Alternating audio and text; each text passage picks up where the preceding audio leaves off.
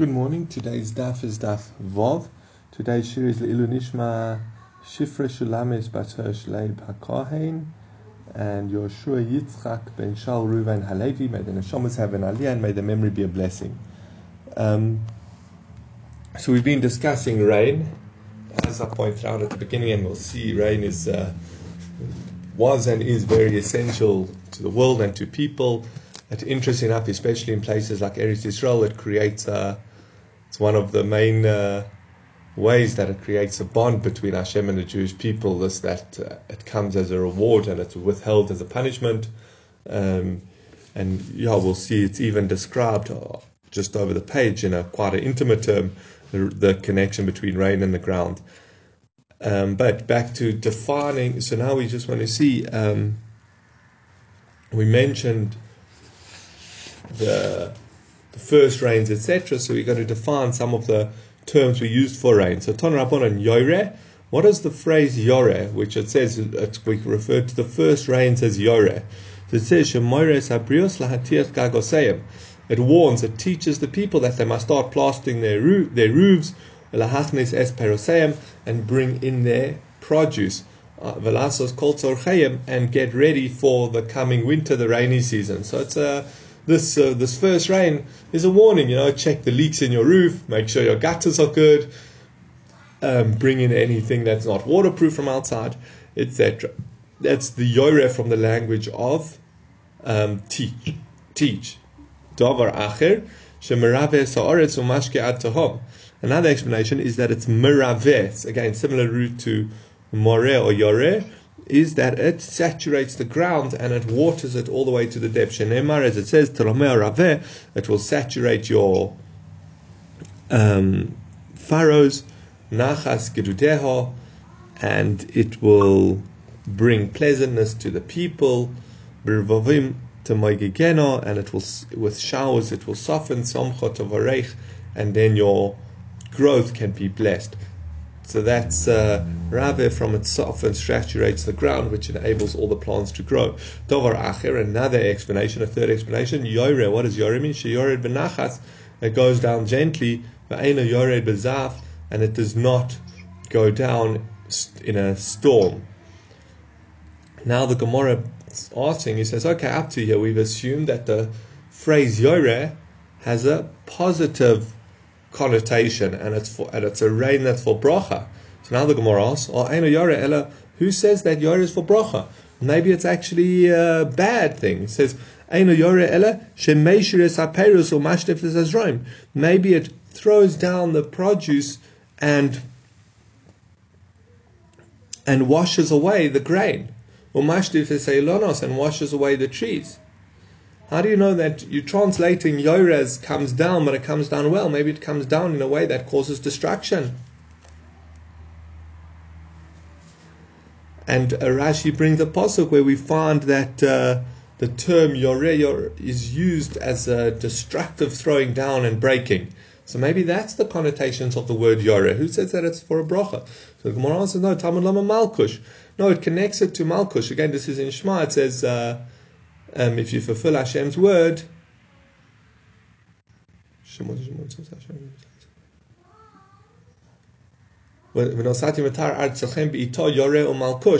he says, Talmud Lama Malkush, Ma Malkush lebracha, Af Yoreh lebracha. Just as Malkush, the late rains, again we have these two types of rain we're discussing, Yoreh or Malkush. So just as Malkush, the late rains are for a bracha, so too Yoreh is for a bracha. There's Malkush. But wait, maybe we can say Malkush is also not for a bracha. Maybe Malkush is Mapil es habotim u'mashber es eilanos. It raises houses and breaks the trees. Umale sasokoin, or brings up the cockroaches. The rain causes all these insects to start flying around. Malkush could come from the language of mal, like cut off, similar to bris milah, cutting off, but mal, cut off, and kasha, what is hard. So it is hard and it cuts, it destroys. Or another explanation Rashi brings is that, and this we'll see brought clearly a bit later down the page, but mal kush, it cuts off what is harsh. Bnei Yisrael get stubborn and they start sinning, and the Malkush comes as a miller, and it cuts off their stubbornness, so that they do tshuva and maasim tovim, so that they get and daven to Hashem, so that the rain comes pleasantly. So maybe Malkush is also a negative sort of rain. So Talmud Lomar Yore. No, the Torah says Yore. Ma Yore li brocha, af Malkush li brocha. Just as Yore is clearly for a brocha, so to Malkush is a brocha. Of Yore gufa minolan. Where do we know that Yore? Where do we see that Yore itself is a brocha? Tirsiv, as it's written, Uvnei Tzion gilu v'yismuch v'somchu ba'Hashem elokeichem. Bnei Yisrael rejoiced and they celebrated with Hashem their God. Kinosan lochem es hamoreh litzdaka. He gave them a charity of moreh. V'yored lochem geshen moiru malkush berishon. And Yoreh and this rain came down. Is them both Yoreh, the first rains, and Malkush, the later rains, Berishon and Nisan. Remember, that was what we learned yesterday. There was that famine in Yoel, and the prophet told them, trust in Hashem, sow your grain, and in 11 days the grain grew. But we see there, they speak about the Moreh Litzdaka, the Yoreh, the first rains came as a tzedakah, and bracha. So we see clearly from that pasuk that Yoreh is a positive thing. So now we can understand the pasuk in Kriya Shema when it says, if you fulfill Hashem's word, then Nosati Matara Tzechem, I'll give rain to your land. Yoreh or Malkush as a bracha. Bi'ita Yoreh or Malkush. So Ton Rabbanan Yoreh b'mal Cheshvan or Malkush b'Nisan. We learned in the Brisa that Yoreh is in Cheshvan and Malkush is in Nisan. Ato omer Yoreh b'mal Cheshvan or Malkush b'Nisan or Eina ele Yoreh b'Tishri or Malkush b'Iyur. Why do you say that Yoreh, the first rain, is in Cheshvan? Remember, again, this is the beginning of the rainy season. Cheshvan, it's towards the beginning, and Malkush is in Nisan. Maybe Yoreh is in, or Eina ele Yoreh b'Tishri or Malkush b'Iyur.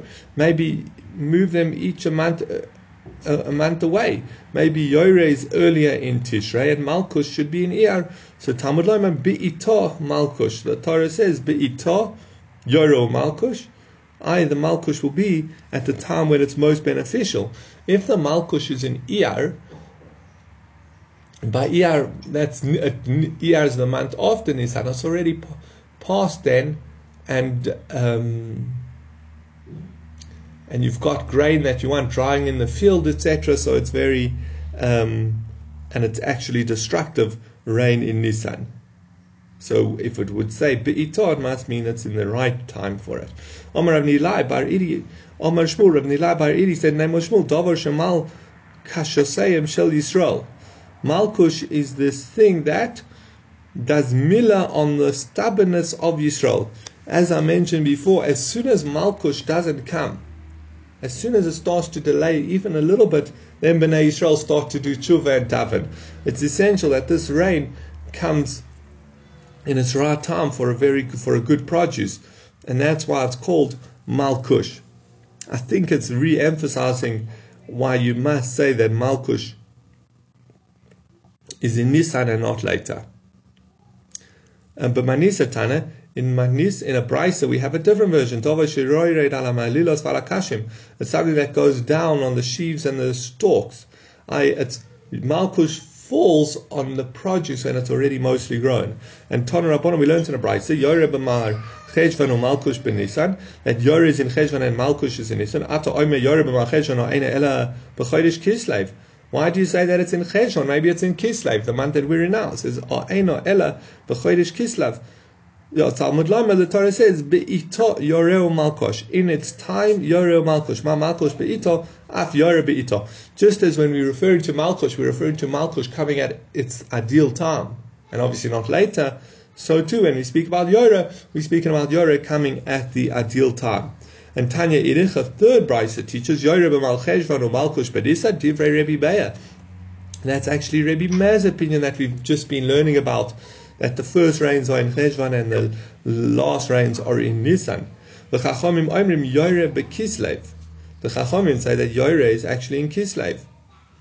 So now the Gemara, Man Chachamim. Who's the Chachamim? Why would they hold that these rains, Yoreh, is tied to Kislev? So Omar Rav Chisda Rebbe Yosi here. Rav Chisda says it's Rebbe Yosi the Tanya, as we learned in a brisa. Now, just before we go into this brisa, 2 points of background information. The first one is that there are 3 parts of Yoreh. Yoreh is the early rain, but there are 3 parts to the early rain. A first, second, and third early rain. You can't have it just rain once in the season and it's done for that. So it rains. Yoreh consists of 3 rains. And then a second point that will become much more apparent. We're going to discuss it at length a bit later on in the Masechta. But if all 3 dates for Yoreh have passed, if all the dates that by then Yoreh should have come, then pious individuals start to fast. They start on the Monday, Thursday. They start fasting Monday, Thursday, Monday.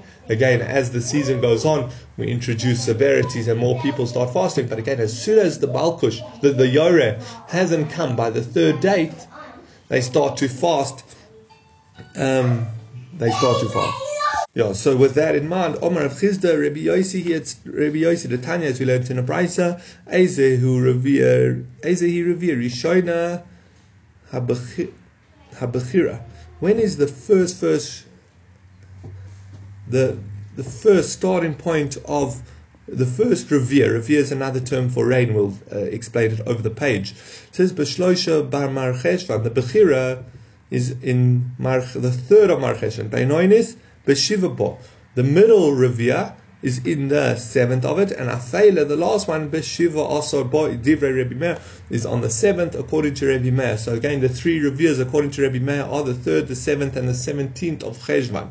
Rabbi Yehuda Omer Rabbi Yehuda says B'shiva over Yud Zayin over Esrim V'Shloisha. He says no, the 3 rains are on the 7th, the 17th, and the 23rd. Rabbi Yossi Omer Rabbi Yossi says no. The 3 rains are B'Yud Zayin over Esrim V'Shloisha over Rosh Chodesh Kislev on the 17th, the 23rd, and Rosh Chodesh Kislev. V'chein hoyo Rabbi Yossi Omer, and similarly Rabbi Yossi says Ein hayochinim misanim ad she'yagir Rosh Chodesh Kislev. The pious individuals do not start to fast until Rosh Chodesh Kislev. Again, what are we bringing out from here? We said that the time for Yoreh is Kislev, the Chachomim. And now we say, who's the Chachomim? It's this Rabbi Yossi who says, when he brings down the 3 dates of Yoreh, of the early rain, the third of those dates is Rosh Chodesh Kislev. So that's why it would be Rabbi Yossi who says that the time of Yoreh, again referring to the 3rd rain, is in Kislev. Omar Rav Chizda halacha ke Rabbi Yossi. Rav Chizda says the halacha is like Rabbi Yossi. When we we'll discuss at the bottom of the page the relevance of why you need to know the halacha, but he says the halacha is like Rabbi Yossi, the 17th, 23rd of 17th and 23rd of Cheshvan, and the 3rd rain is on the 1st of Kislev. A Maimar Masnilot Rav Chizda b'Holishna. A Maimar actually taught Rav Chizda's teaching in the following way. It says, B'shloisha b'Mar Cheshvan shoalim es hagashomim Rabban Gamliel Omer b'shiva bo. On the 3rd of Cheshvan is when you start asking for rain, and Rabban Gamliel says on the 7th of it. So Amar Rav Chizda halacha Rabban Gamliel. Rav Chizda says the halacha is like Rabban Gamliel, but that would be a different opinion, because when is Rabban Gamliel says when do you start asking for rain? On the 7th. That would be in line with the second opinion above Rabbi Yehuda, who said the 7th, the 17th, and the 23rd. Not like Rabbi Yossi, who said the 7th, who started with the reveres at the 17th.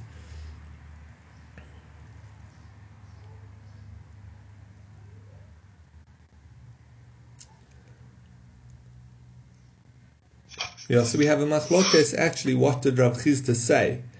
Kaman Oslo Hod Tanya, who does the following brisa line up with? Rabbi Shimon Gamliel Omer. Rabbi Shimon Gamliel says, Geshamim sheyardu shiva yomim zeh achazeh atamoyne behem revir rishona v'shniya v'shlishis.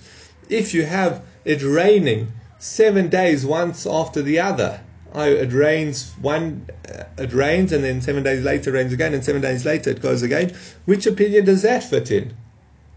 So he says, Rabbi Yossi, that's like Rabbi Yossi, because again, the dates, just now you can do the math, but the dates of Rabbi Yossi were the 17th, 7 days later on the 23rd, and 7 days later on Rosh Chodesh Kislev. Now, now the Gemara is going to discuss, okay, you're interested enough, it's a machlokes rishonim, how we paskin. Which opinion do we go like? again when we ask for rain, and as we'll see over the page, the other halachas. As far as I remember correctly, Shulchan Aruch says we ask for rain on the 7th of Cheshvan. I can check quickly, 1 second. Shulchan Aruch Paskins, that's in Siman Kuf Yud Zayin Seif Aleph, at Paskins Be'eretz Yisrael Matchilin Lishol Milel Zayin Mar Cheshvan. We start asking from the 7th of Mar Cheshvan.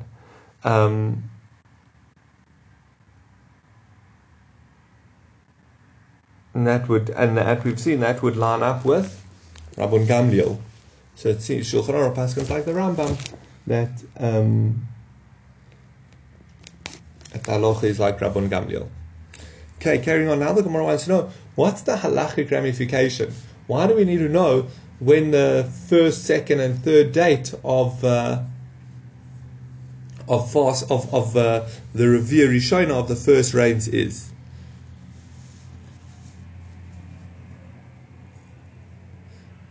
So Bishleima Revia Rishona Lishol Shlishish Lehisanos and Shnia Lamai.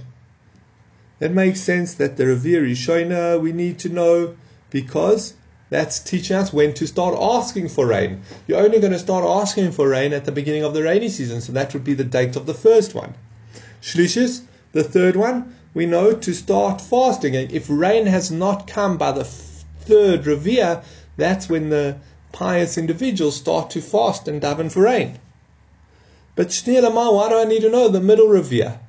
Why do I need to know the second date? So Amar Rabbi Zaira answers L'Nedarim. It's actually for vows. The Tnan, as we learned in the Mishnah, Hanoider Adagashomim Ad Shiugashomim. If someone takes a neder regarding something and they say up until the rain, or up until rain starts, when's that referring to? Ad Shetayre Revia Shnia. They say that's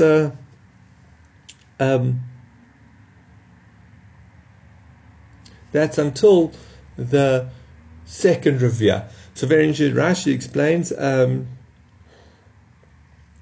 Well, firstly, we know a person can take a neder to obligate themselves to do something or to forbid something on themselves. And here, this person's taking the neder either that it ends, or that it starts at the rainy season. So Rashi explains that. And again, regarding Nedarim, how do we determine what it's referring to is what people mean. So Rashi says that when people say until the rainy season, they don't mean the first rain of the season, they mean the second rain of the season. I guess maybe the significance, of that is things are starting to, that's when it's effective to start growth, etc. And another explanation it gives is maybe it's using the plural. The person says Hanoider ad hageshomim. It doesn't say ad hageshem until the rain. It says until it rains in plural, so it has to have two rains. But either way, regarding the Dorim, that would be the importance of knowing the date of the Revia Shnia. We're going to see another explanation why we need to know the date of the Revia Shnia. It says Ravid Omar Lezeisim. Rav Zvid says it's for the olives. From what I'll explain each of these terms shortly, but just as an introduction, we know that there's certain items that you have to leave ownerless in your field for poor people. At what stage do you not have to leave it for the poor people anymore? At what stage can anyone go and collect it? So at what stage is anyone permitted to take leket shichol peah? Mishayelchu hadamushos, from once the namushos have walked through the field. As we'll see, those are the people who walk extra slowly or carefully, and therefore there's very unlikely to be anything left behind, and therefore everyone gives up hope of getting it. And if you do find anything, anyone can take it. Over peret over oilelos. What regarding peret and oilelos? At what point can anyone take it? Mishayel chaniyim. Once the aniyim have walked through the vineyard and then returned. And bezaisim, by what date can anyone take the olives? Mishetayred Revia Shnia, by time the second Revia has gone down, has rained. So that's another reason we need to know the date of the second Revia. So just to explain these terms, we know that a farmer has to leave leket. That is when they're harvesting the stalks of wheat or grain. Any of the wheat that just the odd one or two stalks fall down, they're not allowed to pick up those stalks. They have to leave it. Sorry, if one or two of the stalks are left behind, they have to leave it for the. I'm trying to remember. Is it that they don't get harvested, or that they drop out of the bundle? I don't remember, but those stalks have to be left for the poor people. And shichacha is if you forget sheaves. Again, they bundle them into sheaves and then load the sheaves onto the wagon. Whether any sheaves forgotten behind, okay, not a significant number, but again, one or two sheaves get forgotten behind, they have to be left for the aniyim, for the poor people. What's payah? Payah is the corner of the field that the owner has to leave for the aniyim. Again, he doesn't even harvest it, he doesn't do anything, he just leaves it for the aniyim to come and pick there. So those are all regarding grain. Now the next two that the Mishnah mentioned was peret and oilelos. So peret is basically grapes that fall off during the harvest. So it's very similar to leket. Those you have to leave for the aniyim. And oilelos is the odd clusters of grapes that get left behind, or maybe it's clusters that grow in a strange way. Those also have to be left for aniyim. And so peret and oilelos. So back to our Mishnah. The discussion at hand is, at what point, so those have to be left for aniyim, for poor people. At what point would the owner be allowed to collect them, or any individual allowed to collect them? At what date can you say, I don't have to leave them for the aniyim anymore? So the first we said regarding grain, it's when the nemushas have walked through. Regarding a vineyard, that's peret and oilelos in a vineyard and in the olive orchards. But regarding a vineyard, it's once the aniyim have walked through the vineyard and walked again through it. And regarding olives, when can the olives be taken? Once the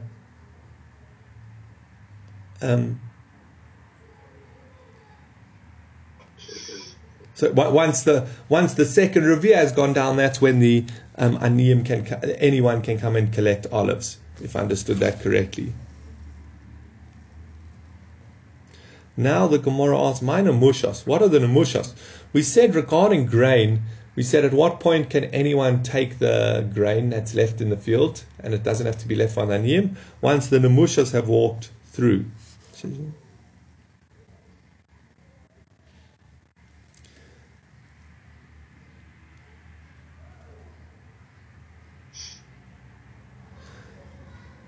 So he says, so my nemusha. So Amar Rabbi Yochanan says, Sabai to Ozlia Tigra. It's elderly men who walk on sticks. Why should that make a difference, whether anyone? Because once the old, I guess we're talking about an aniyim, but once an old aniyim walking on his walking stick has walked through the field, remember he's going to be walking very slowly. So he's going to notice anything that's left behind by the other aniyim. So once he's walked through the field, everyone gives up on everyone gives up on finding anything in the field, and therefore even if what in a way it belonged to the aniyim, once these old men have walked through the field, they give up hope of finding anything, because most likely those old men walking very slowly and carefully would have noticed everything. That's the Rabbi Yochanan's Pshat. Rabbi Reish Lakish, Omer Reish Lakish says, Likutei basar likutei. It's those who collect after those who collect. It seems that people who would like going a team, Rashi gives an example of a father and a son. The father walks in front, picking up whatever he notices, and the son walks behind him, picking up whatever he notices. Again, a very thorough way of going through the field, and therefore, once these nemushas, these pairs have walked through the field, everyone, all the other aniyim, basically say, look, there's no chance there's anything left in that field. Anyone can take it.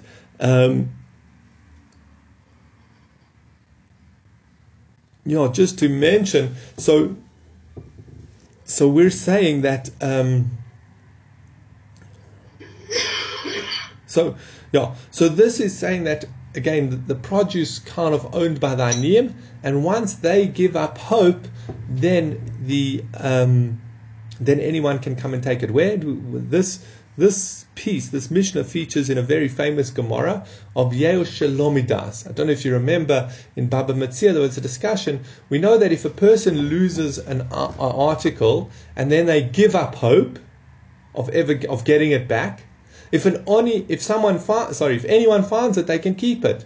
That's the laws of lost objects. If the owner loses it and he still expects to get it back, because let's say it had his name on or something like that, or some other siman, then when you find it, you have to return it. If he gives up hope of getting it back, then you can keep it. What happens if he has not yet given up hope, but as soon as he realizes he's lost it, he will give up hope?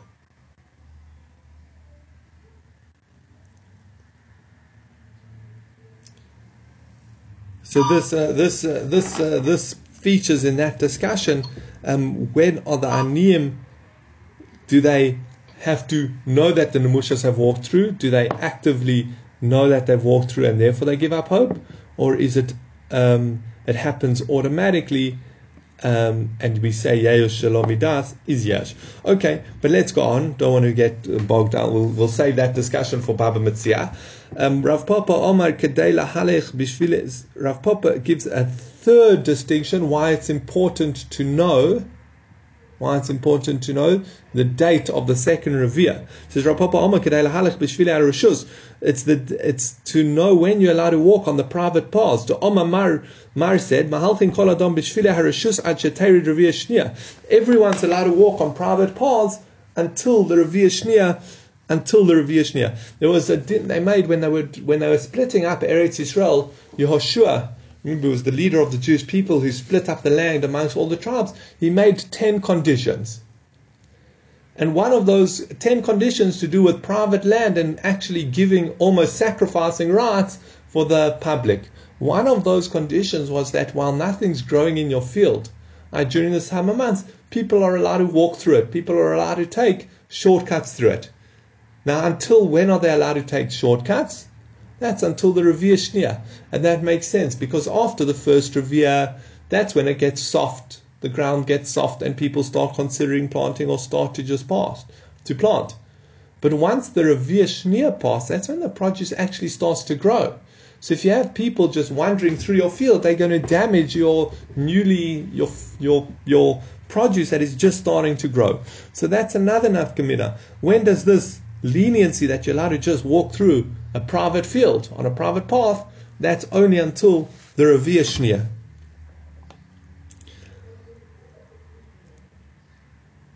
If you want to be, interesting point on this, there are actually 10 gezeras, 10 things that were said there, that 10 conditions that Joshua distributed the land amongst all the tribes, Eretz Yisrael amongst all the tribes, and it actually comes out that this one we're discussing now was not done by Yeshua. It's an 11th one that was done by Shlomo. Okay, but that's you can look into that.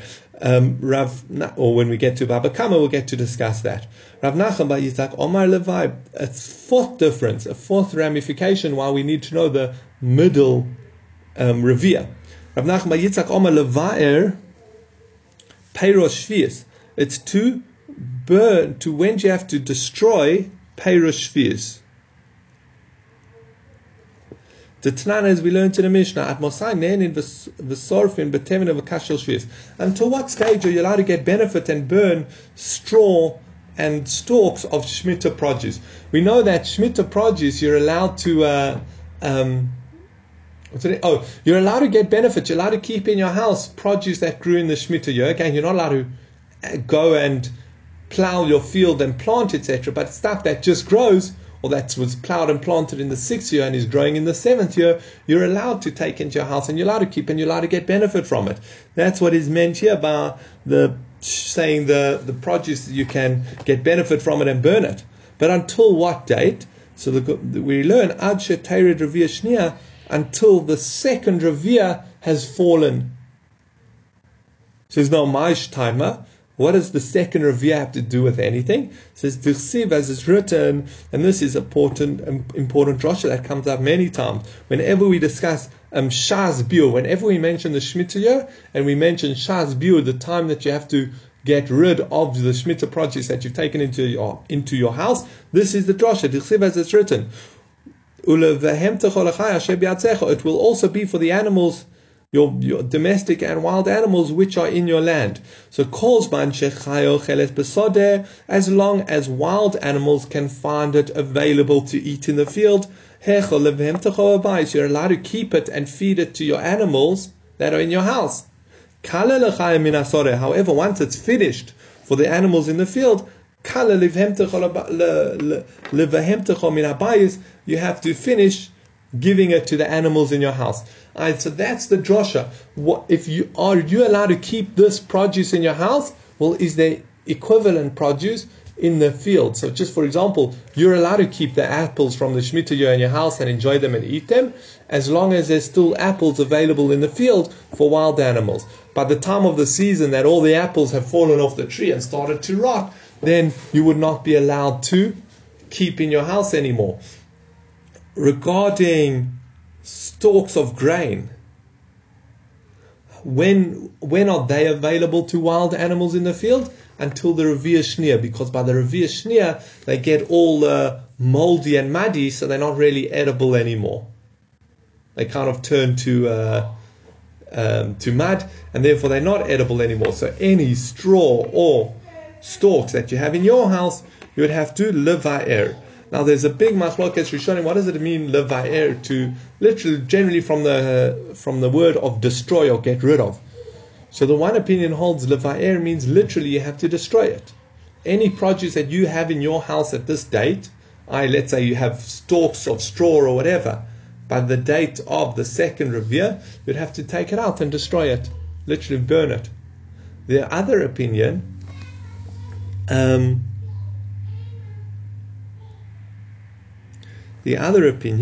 is that no. What it means is you have to make it hefker again.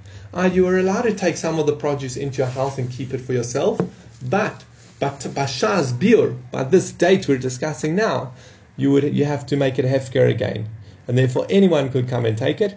You would also be allowed to reacquire it, because hefker means ownerless. So you made it ownerless. You can change your mind and reacquire. You can not change your mind. You can then go ahead and reacquire it. But that's the opinion. What does it mean leva'er? So again, according to the one opinion, it means actually literally destroy it, and according to the other opinion, it means make it hefker again, I guess, so make it available to the animals in the field again. Okay, so that's a discussion of what's the ramification of knowing the Revi'ah Shania, the second Revi'ah.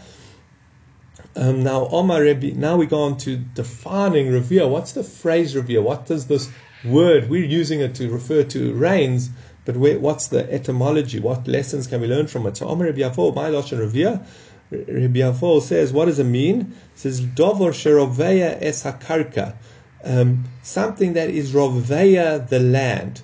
Roveya has the connotations of like penetrates or has intercourse, and this is Kedarav Yehuda, to Amar Rav Yehuda, like Rav Yehuda taught. Mitra Ba'ala Da'arahu.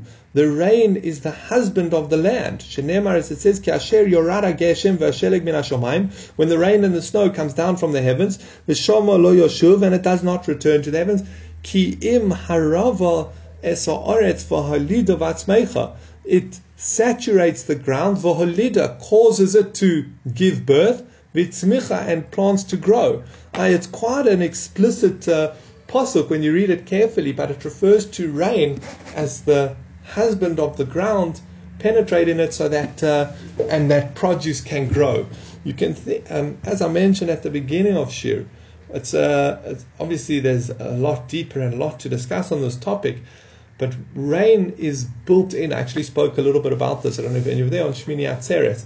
Rain, this concept of rain and davening for rain and the significance of rain, it's more than just water. It's built into the creation.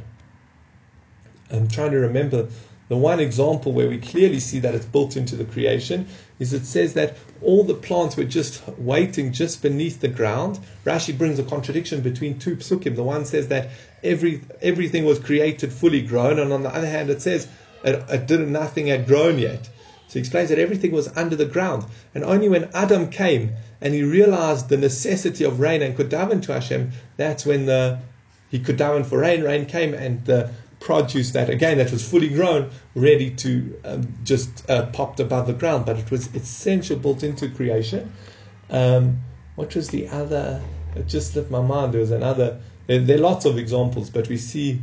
Towards the end of Sukkah, remember we discussed the waters, the shisim that go all the way deep down to the depths of the earth.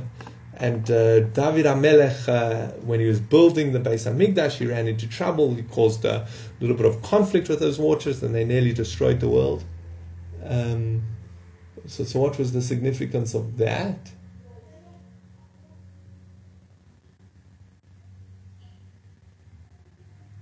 Yeah, that's Borosh Shis. Hashem created these shisim, these tunnels of water. I'm trying to and that was to do with the Nisuch HaMayim.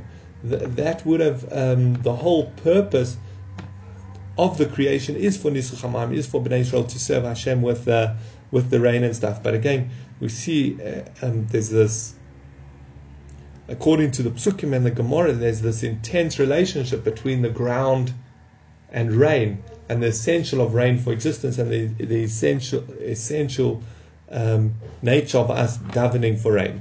Okay, so that's the term revere, again from the term rovea. It says it's only considered the revere rishona if it goes into the ground a tefach. So it has to. The rain has to drip into the ground, the tefach deep. Shnia, what's considered the second revia? Kedei logov bo es pi chovish, where it's made the ground muddy enough that you can block the opening in a barrel. And Omar Rav Chizda says, Geshamim shiyordu kedei logov bohen pi chovish ein bohen mishum v'atzar.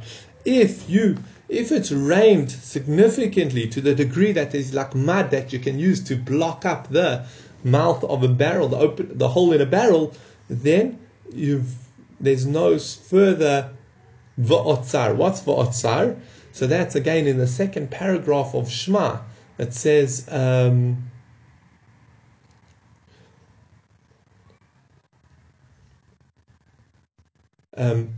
if you stray and you serve other gods and you anger Hashem, va'otzar es hashomayim v'lo yemotar. He will stop the heavens and there won't be any more rain. So that's va'otzar. That's a curse on Bnei Israel. So how do you know whether you're in that stage, whether there's this curse against us and the heavens are blocked or not? So as soon as it's rained enough, that the ground's muddy enough to block up, to take some of that mud to block up the opening of a barrel, then you know that Baruch Hashem, that curse of V'otzar is not applied that year. V'omer Rav Chizda gives a further clarification.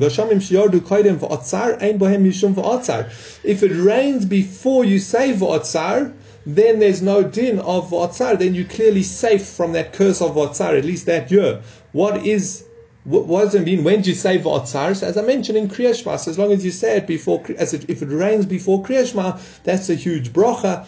And it will be a good positive rain, that there won't be this classification of you're in the curse of V'otzar anymore. Now, Omar Abayah lo Omran ela kodim v'otzar doraisa. This is specifically if it rained before, in the day, before you say Shema na. Aval kodim v'otzar daf safra yeshveim v'shum v'otzar. But if it rains before the morning Shema, well, that could still be a curse. To Omar Rav Yehuda, Omar Rav Yitzchak, Rav Yehuda's name, Rav Yehuda bar Yitzchak says, Hani anane de tzafre leisbu mashosha. The clouds in the morning are insignificant. Tichsiv, as it's written, Ma'aselocho Ephraim, Ma'aselocho Yehuda. What should I do to Yehuda? To you, Ephraim and Yehuda? Because deichem ka'anan boiker. Your kindness is like the clouds of the morning. Your kindness is pointless. Your kindness is nothingness. It's like the clouds of the morning. So we see that the rain, if it rains, it gets cloudy and rains at night before you say Kriya Shema in the morning, that's not necessarily a bracha. It's pointless.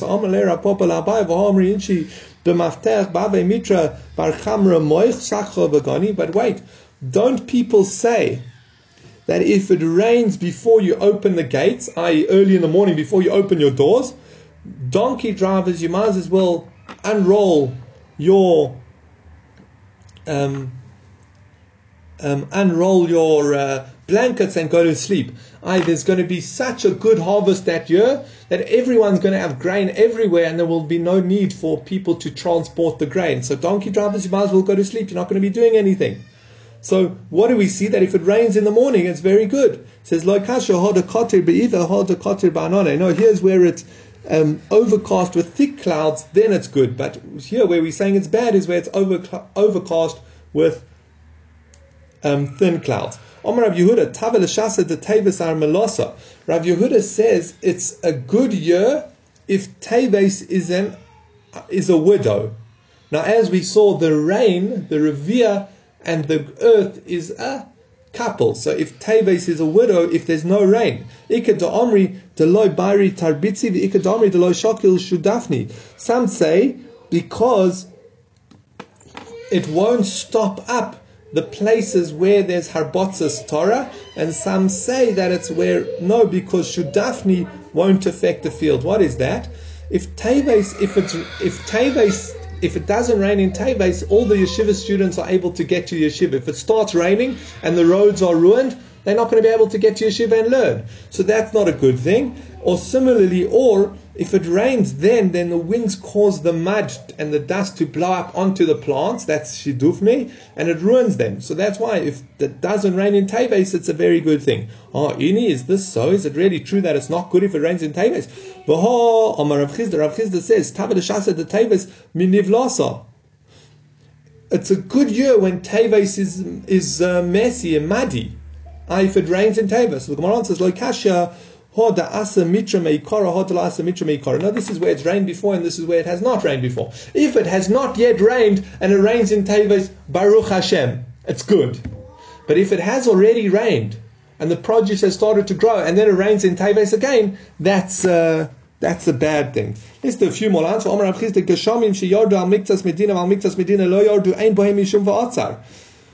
Again, if it rains in part of the province and not in part of it rains in some parts of the province but not in others, it doesn't have the classification of mishum va'atzar. Since it's easy to get whatever grows in the one half to the other half, you can move it across. So it's not a problem of va'atzar. There isn't this curse of Hashem will stop the heavens.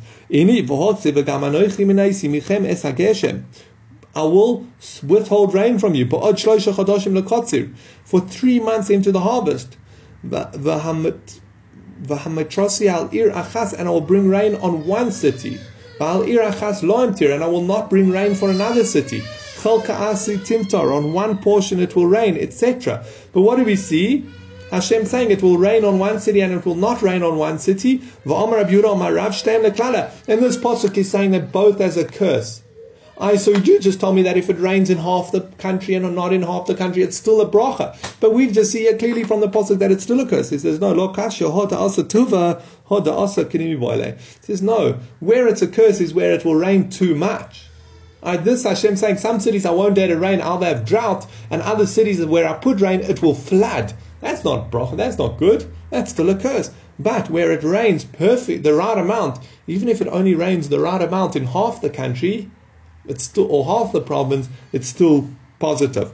Omar Avashi, taken Ami, we can actually deduce this because the pasuk says, Timoter, Tahei Mokom Motor. Timoter means it will be a place of rain. Shmamina, people, that it's going to be way too rainy there. Omar Rabbi Yavol says, from when, you know what, let's actually leave this new sugya saying a bracha on rainfall for tomorrow. Have a very good day.